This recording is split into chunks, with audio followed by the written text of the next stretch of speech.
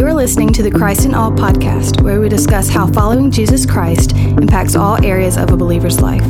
Each week, we will answer questions about the Christian worldview in an effort to help both new and mature believers grow in their faith. We hope you enjoy.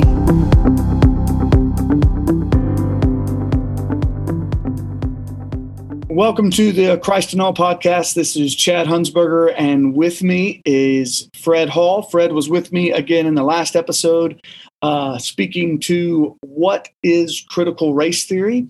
And even as we were wrapping that episode up, it got really close to answering the next question, which is, how do we as believers interact with culture that speaks to critical race theory?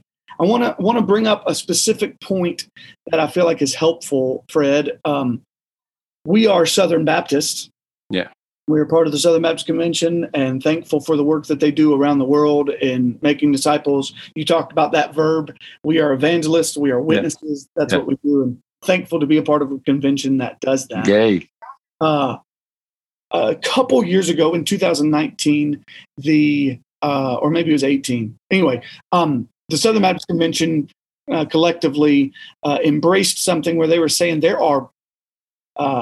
we would kind of disavow the majority of critical race theory in regards to because of its secularism, like we talked about before.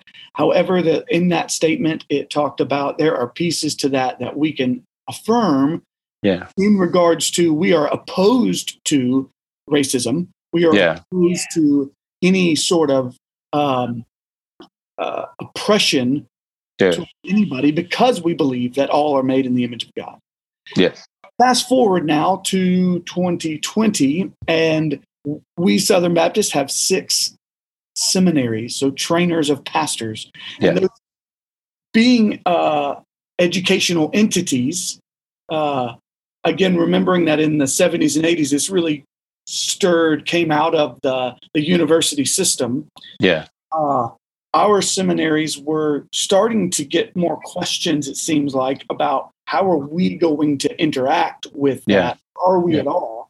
And so the 6 seminary presidents got together and chose to make a statement that seemed to be stronger than that previous statement in 2019 that the convention as a whole made. Yeah. And in reading that statement, there was a lot of concern, particularly from our African-American brothers and pastors, churches in our convention that are predominantly African-American, because going back to J.D. Greer's quote, it seemed to take a sledgehammer to something that needed a scalpel. Yeah. Maybe they needed to make some clarifying statements that to that 2019, but it seemed to be stronger than maybe the convention as a whole was lining up with. Yeah. I don't think that they've necessarily backpedaled, but again, one of the big critiques there was that those 6 seminary presidents are 6 white guys, and so doesn't mean they can't speak to truth. They certainly can. Right. But that was another critique, right? And so, so knowing all of that, which, by the way, I went to 2 different of those seminaries, and I teach for one of them now. So, like, I am in favor of those seminaries. To all those who are listening, Fred and I are proud Southern Baptists. That doesn't negate any of this, but this was something that brought up a lot of controversy. Yeah. So I would say a question would be, if what they did seemed to be more than necessary, how are we supposed to then interact? How do we interact with a scalpel and not a sledgehammer? And are there times, does it really feel like we need to just use a sledgehammer for this, right? I mean, if it's this rooted in, when it's challenging biblical inerrancy. I feel like I just want to take it out. So help us think through that a little bit as believers, and for many of the listeners, and they're not having to stand in a pulpit and answer that question. So help us think through it as Joe church member. Yeah. For Joe church member, I think the biggest thing that we take away from the narrative of the convention and even from the seminary presidents and even our Southern Baptist churches, but not localizing it just to Southern Baptists, but to all people. Yeah, let's expand it out some. To me, the takeaway for the average church person, the Christian, is to have a good sense of to go back and nail down your theology. Go back and say, what do I really believe? Because I hear so many messages. I've had one message or one worldview up to this point, and then there are lots of competing messages. I need to go back and say, what is it that I believe? Go back to your original sources. Go back to the Bible. Go back to your foundation and say, is this still true? And the good part is the Bible, the word of God, is the same yesterday, today, and forever. So that doesn't change.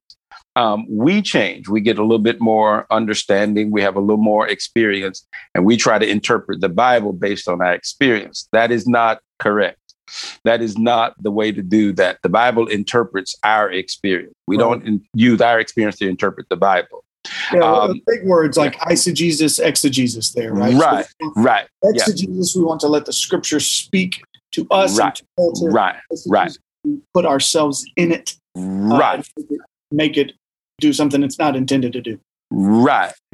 And so understanding what the Bible speaks and communicates and not insert yourself into the Bible to try to make it make sense, which would then also be the culture. You could say yourself, but you also mean the culture.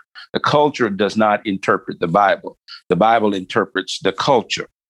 Should be. Yeah. But again, the takeaway for the average person then is even in church, whether that's personally or corporately in a church or in a community, then look at what God says and believes about the sin. And I say it that way, the sin of racism. God hates that.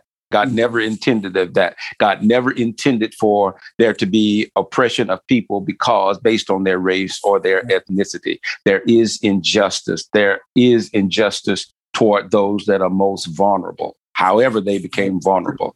Right. That, I think, is a good takeaway. That's what we would agree with. That goes all the way to women. Like, absolutely. If this tackles feminism, not that that. I mean, right. But we are. Man, when I think about things like sex trafficking and absolutely.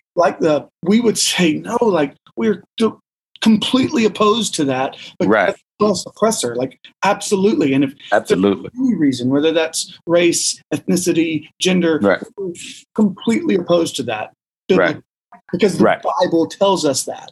Absolutely. And I think that's where the sledgehammer wants to come in, because I want to say, well, I want to just knock the whole thing out because I believe this because the Bible says so, not because of some other root answer. Right.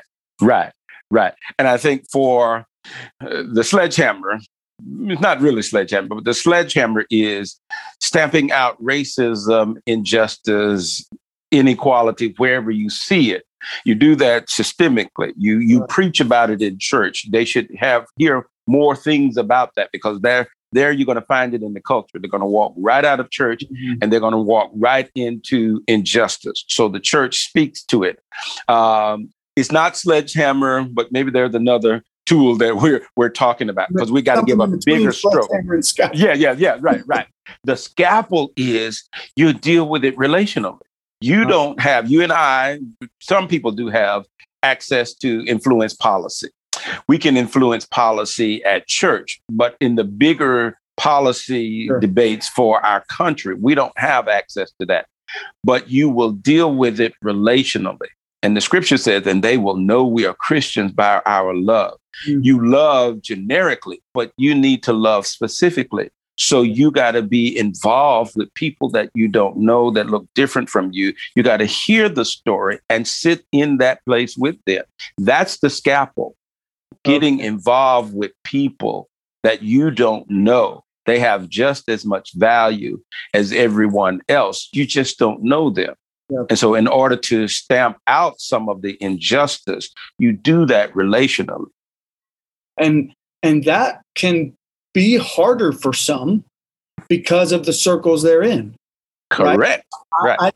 We are in a very unique scenario as a church where we live, right? Yeah. There's about 15% or so of our congregation that is of a minority ethnicity. Yeah. Whether that's African American, Hispanic, Asian, African, Yeah.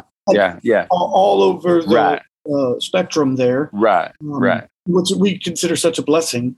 Right. But that is not normally the case. And so a lot of times you're in your circle is just when you go to school with, you go to church with, you go to work with. Yeah. Like, and maybe it's not even intentional. It's just the way it has happened in our society. So I would say the intentional part really becomes a greater effort for me. For me, I have a friend like you. I can pick up the phone and call and say, your story. Yeah.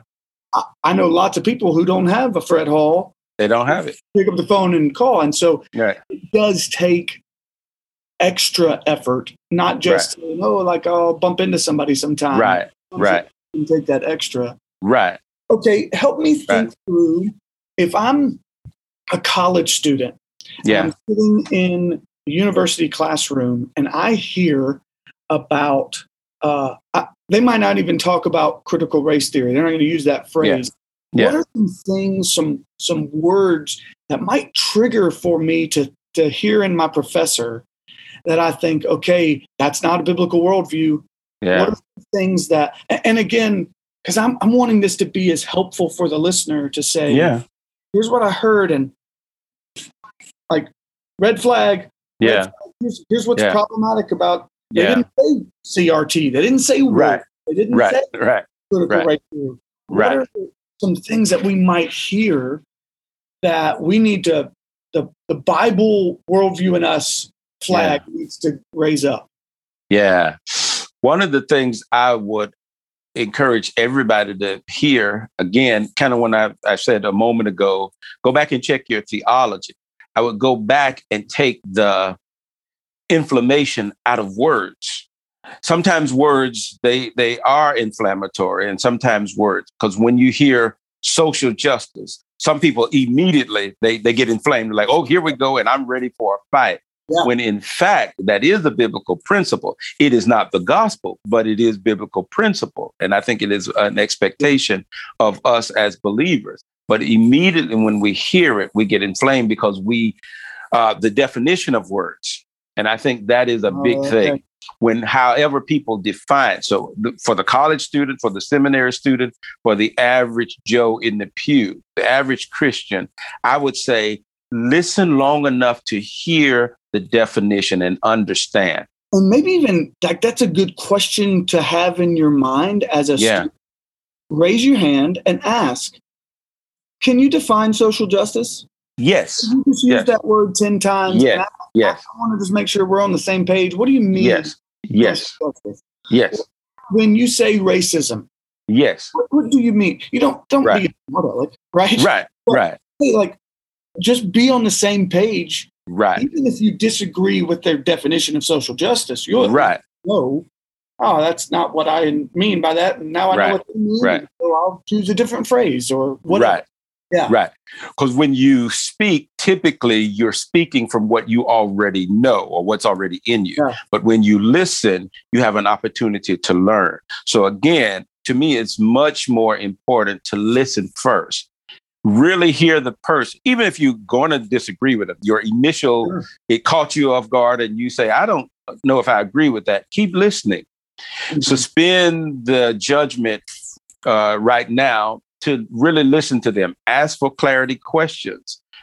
Get them to define it, probably formally define it, or even operationally define it. Have a bit of interaction with it. Before you said, I'm going to drop the hammer down, and I absolutely don't agree with that. Because there may be places where you do agree, fundamentally the worldview or there is heresy embedded in a definition. It could be, but it could be a person's lack of understanding. That could be a way, again, of intentionally coming together and say, let me share with you what I understand that to be, much like what Paul was doing when he's talking about the unknown God. Well, I'm so glad you brought that up, or I'm so glad you're here. Let me share. That's an opportunity to be a witness in that situation, whether that's in the classroom, in the church, conversations on the sidewalk. You get a chance to be salt and light to people before you make the judgment. Well, and I think, again, I don't know if we didn't say this explicitly, certainly in the last one, but I think we would agree on this.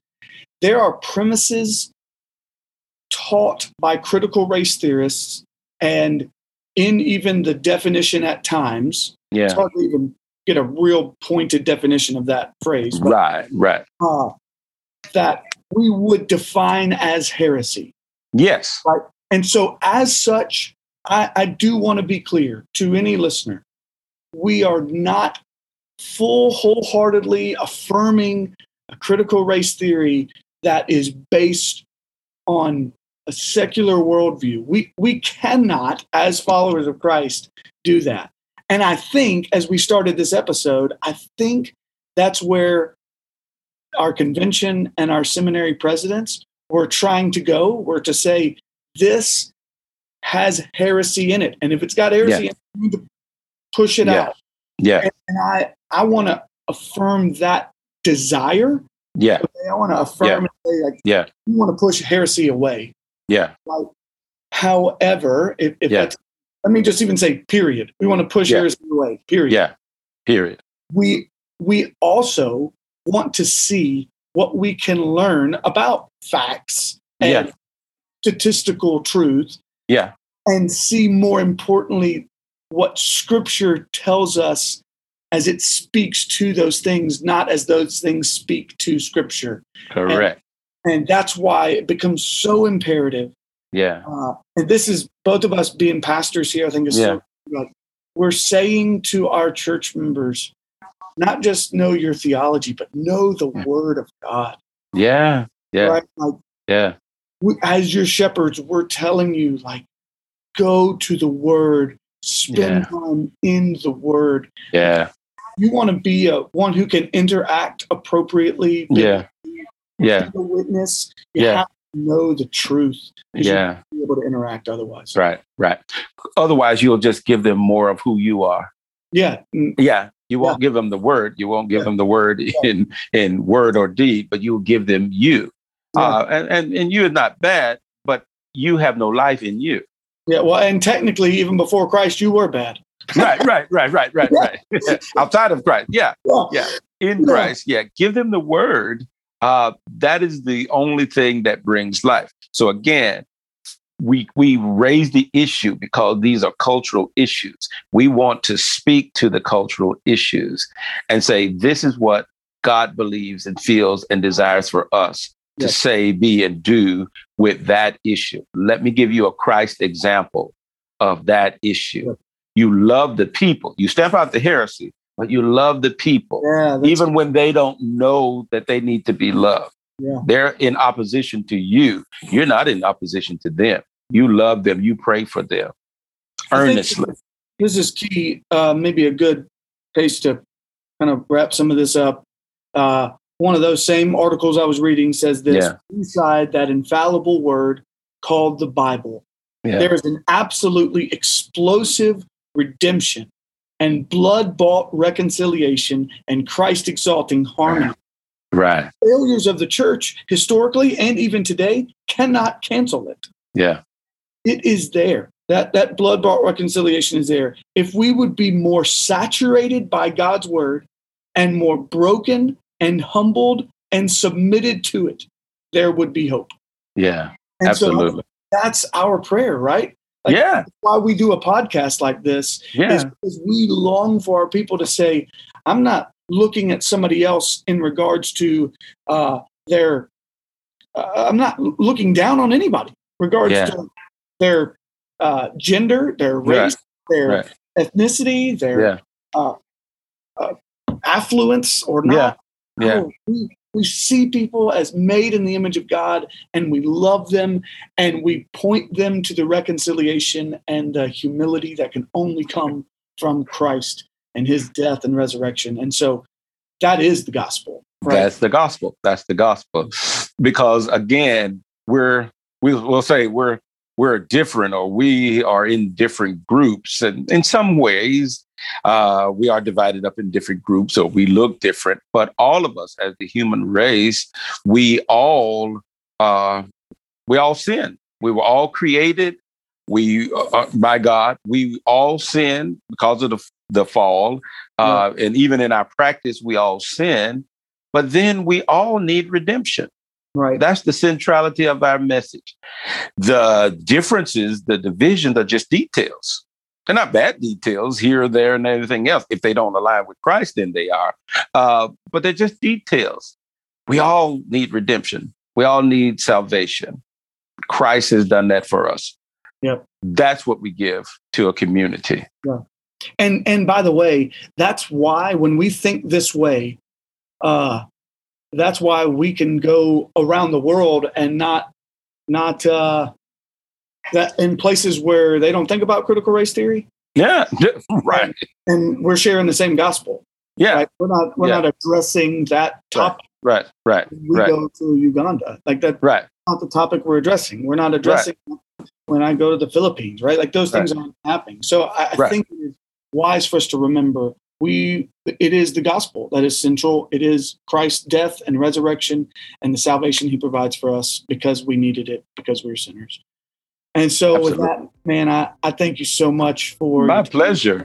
And we might have to have you back on. This was really good. I love it. Well, thank you so much for listening today. As Matthew usually says, take time to share this, put a rating, a review, or whatever the case is. But we do hope that this has been a help for you today, and we hope you have a great rest of the day. Thank you for listening to the Christ in All podcast, a ministry of Colonial Heights Baptist Church in Ridgeland, Mississippi. Together, we glorify God by making disciples of all nations. For more information, please visit our website at colonialheights.org.